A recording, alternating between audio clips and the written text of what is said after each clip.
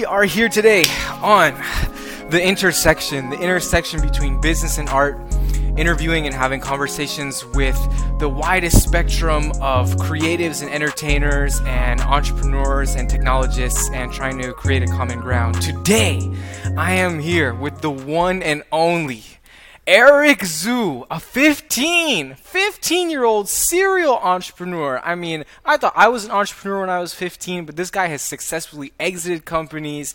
He's an investor at Bachmanity Fund. He raised $100,000 from the bathroom of his high school, which is the last place that I feel like I would do a video call to try and raise money, which we'll talk about later. But this guy is really raise more now. I mean, no, you're definitely more impressive. You like recorded like a whole entire label in the bathroom. So, well, we've both done some noteworthy high school activities in the bathroom. Well, welcome, Eric, to the intersection. I'm so happy to have you here today. I mean, glad to be on. I used to cut class to take calls for projects I was working on at the time, but I would use like the hallway, or I would or the stairwell, but I never thought to go into the bathroom, especially to take like a video call. Why the bathroom? Amateurs, I convinced my counsel like urinary issues, and now this like pink pass, and I could go to the bathroom whenever I want. Did you really? Is that really what you did? Yeah. I think it's inside my backpack. But basically, how it started was like, initially I started at the janitor's closet, right? And inside the janitor's closet, there was like a nice rack that I took a call in. I think someone tweeted about this. I like took a call in the janitor's closet, and then I got kicked out. And he's like, "Whatever you want to do, like don't do your shit here. Like do it somewhere else." And so, like, I was in the middle of the call, and I just quickly went into the bathroom, and I took the call, and I was like, you know what? Yeah, this is my new space, And, like, since then, we've renovated it. I hired this kid from our school, and now we work at the same stall, So that's where it's all at. And we added a standing desk to it, the sink, and a ton of different stuff. We're going to add ring lights and microphones soon, so, yeah. I feel like, and correct me if I'm wrong, a lot of people hearing that you're a 14 or 15-year-old investor might throw people off. And that they might dismiss it as silly or possibly unreal, or if it is real, due to some like trust fund baby scenario. So what do you tell people who think that you're like illegitimate as a 15-year-old? So I still remember this tweet. It was Megan Loist. She's like the Gen Z VCs person, right? She posted this tweet out saying that, I met this like wildly impressive 15 or 14-year-old back then. And when she pushed out that tweet, a bunch of people were like, like a 15 or like a 14-year-old can't be doing this. It's impossible. Or like you probably have like really rich parents or something like that. So those are like the assumptions you get when you like say that you're an investor or like a fund. And like none of those are true, right? Like most of the stuff just starts as a joke, and then it kind of turns into an actual company. So that's where a lot of the good stuff is. So. Well, I can see why they assume that, because your situation is unusual, but I'm sure there are a lot of young people like you out there. Speaking of which, when I was 15, something that seemed like a big struggle was to find other entrepreneurial, like-minded people who are building, people who are working on stuff. And this seems to be a sentiment that's echoed by a lot of other young entrepreneurs or founders that I meet. How do you find other people that are also building cool stuff? Do you have any tidbits or tips or tricks for other young people to find their tribe of builders in the world? So I'd say like online communities was like a really big thing when I was starting. There was this thing called Gen Z Mafia, right? And it was just this like Discord server, and it's crazy. It sounds ridiculous, but it's crazy how much, people you could meet through a Discord server. When everyone was online, you had so many people in this Discord server that you had like really, really smart thinkers, right? People that raise a ton of money, people that are really reputable, and they're just really low-key inside this one Discord. And like I just leveraged that and got jobs, so on and so forth. But I feel like there's this one community that young people should definitely check out. 1517 Fund, ran by Danielle and Michael Gibson. They have like a really good community of teenage founders. Yeah, shout out to Danielle at 1517. I met them when I was 17. So I guess we'll dive straight into Aviato. How are you making it more simple and cooler and just a better overall experience for VCs and angel investors and whoever to connect with founders and startups? And why is it uncool today? One of the calls that I took that was like really, really memorable, or two calls, right? One of them was with the president of Y Combinator, and another one was with John Kogan. He's the founder of Soylent. We had like an hour-long chat, and I was like, okay, so what makes like Y Combinator super special compared to all the other, things out there, accelerators, funds, so on and so forth? And it's just that their model, right? How it works is somewhat like Tinder and TikTok. Basically, they would watch a video, they would look at some diligence materials, and then they would decide whether to take a call or not. And if we could put this infrastructure back in to like a lot more VC funds, it would just make a lot more sense, and it would filter through the noise and get through all of the real stuff, right? And save a lot of time on calls, giving more founders an opportunity to basically pitch to a VC.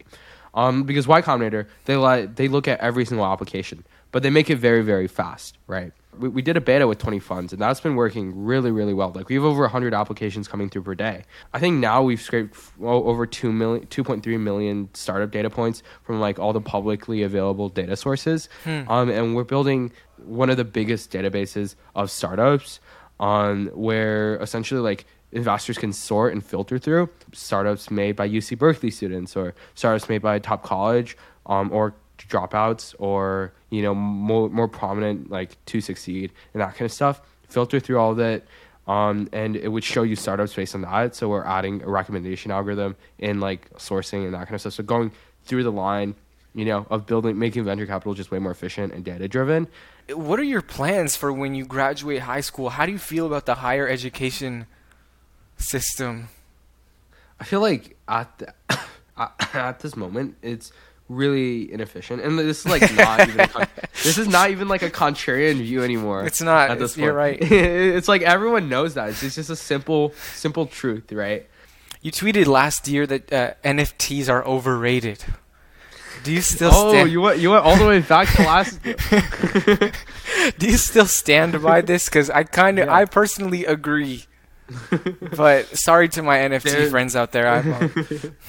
Tim, you went deep. Wow, this is like my tweets. So I made a bet with my friend. I was like, you know what, Web3 is a fad. It's basically based on hype and that kind of stuff. It's gonna die in a year. He didn't believe me. It was like at the top, people were making so much freaking money, and they actually texted me back a few weeks ago, and they're like, yeah, you're right. I lost most of my money. Damn. So sad.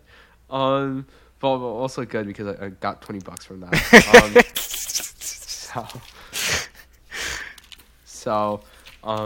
Yeah. So is that all you have to say? $20 more. I put $20 more into the hole. But yeah, I don't know. I'm not too bullish on Web3 or NFTs.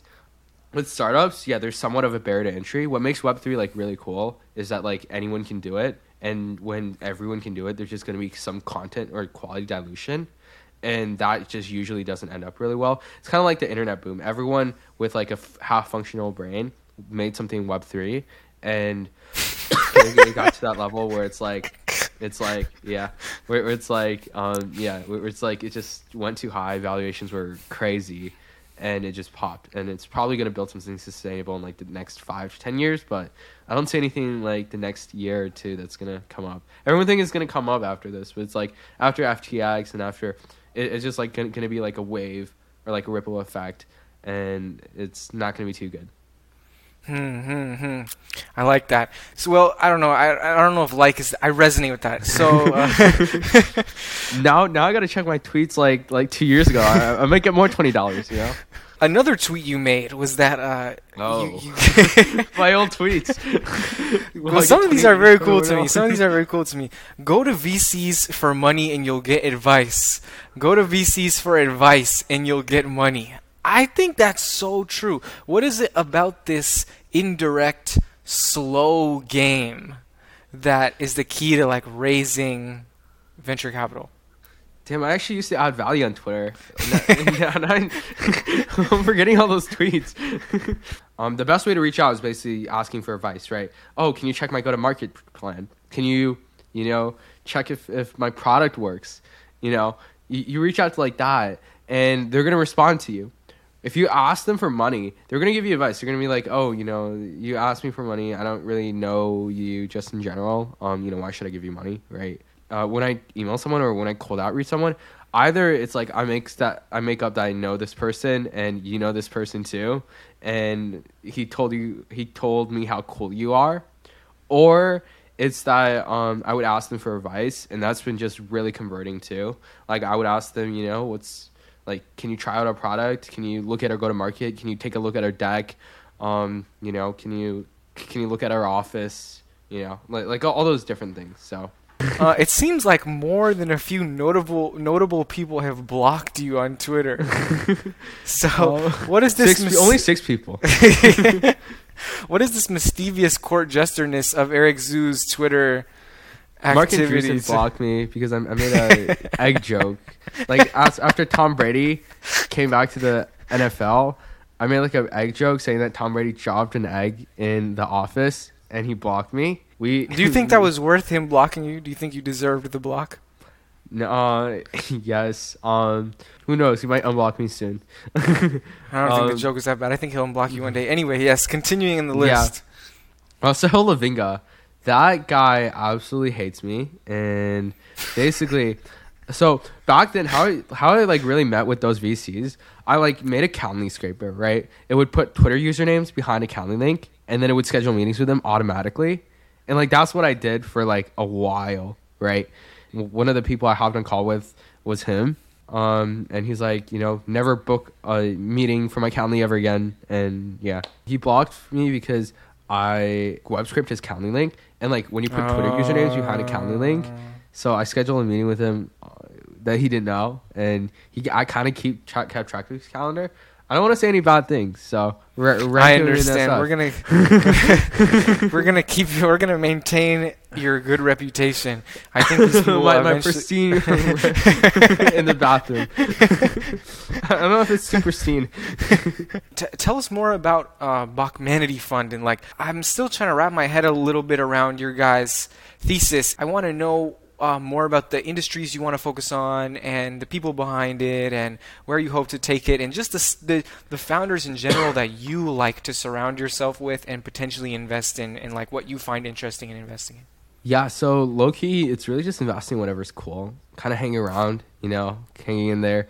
We're backed by the J&J, and my co-founder likes to focus on mental health and that kind of stuff. I do fintech, enterprise. We're more of like that industry agnostic, invest in whatever's cool. I really just do invest in the founder.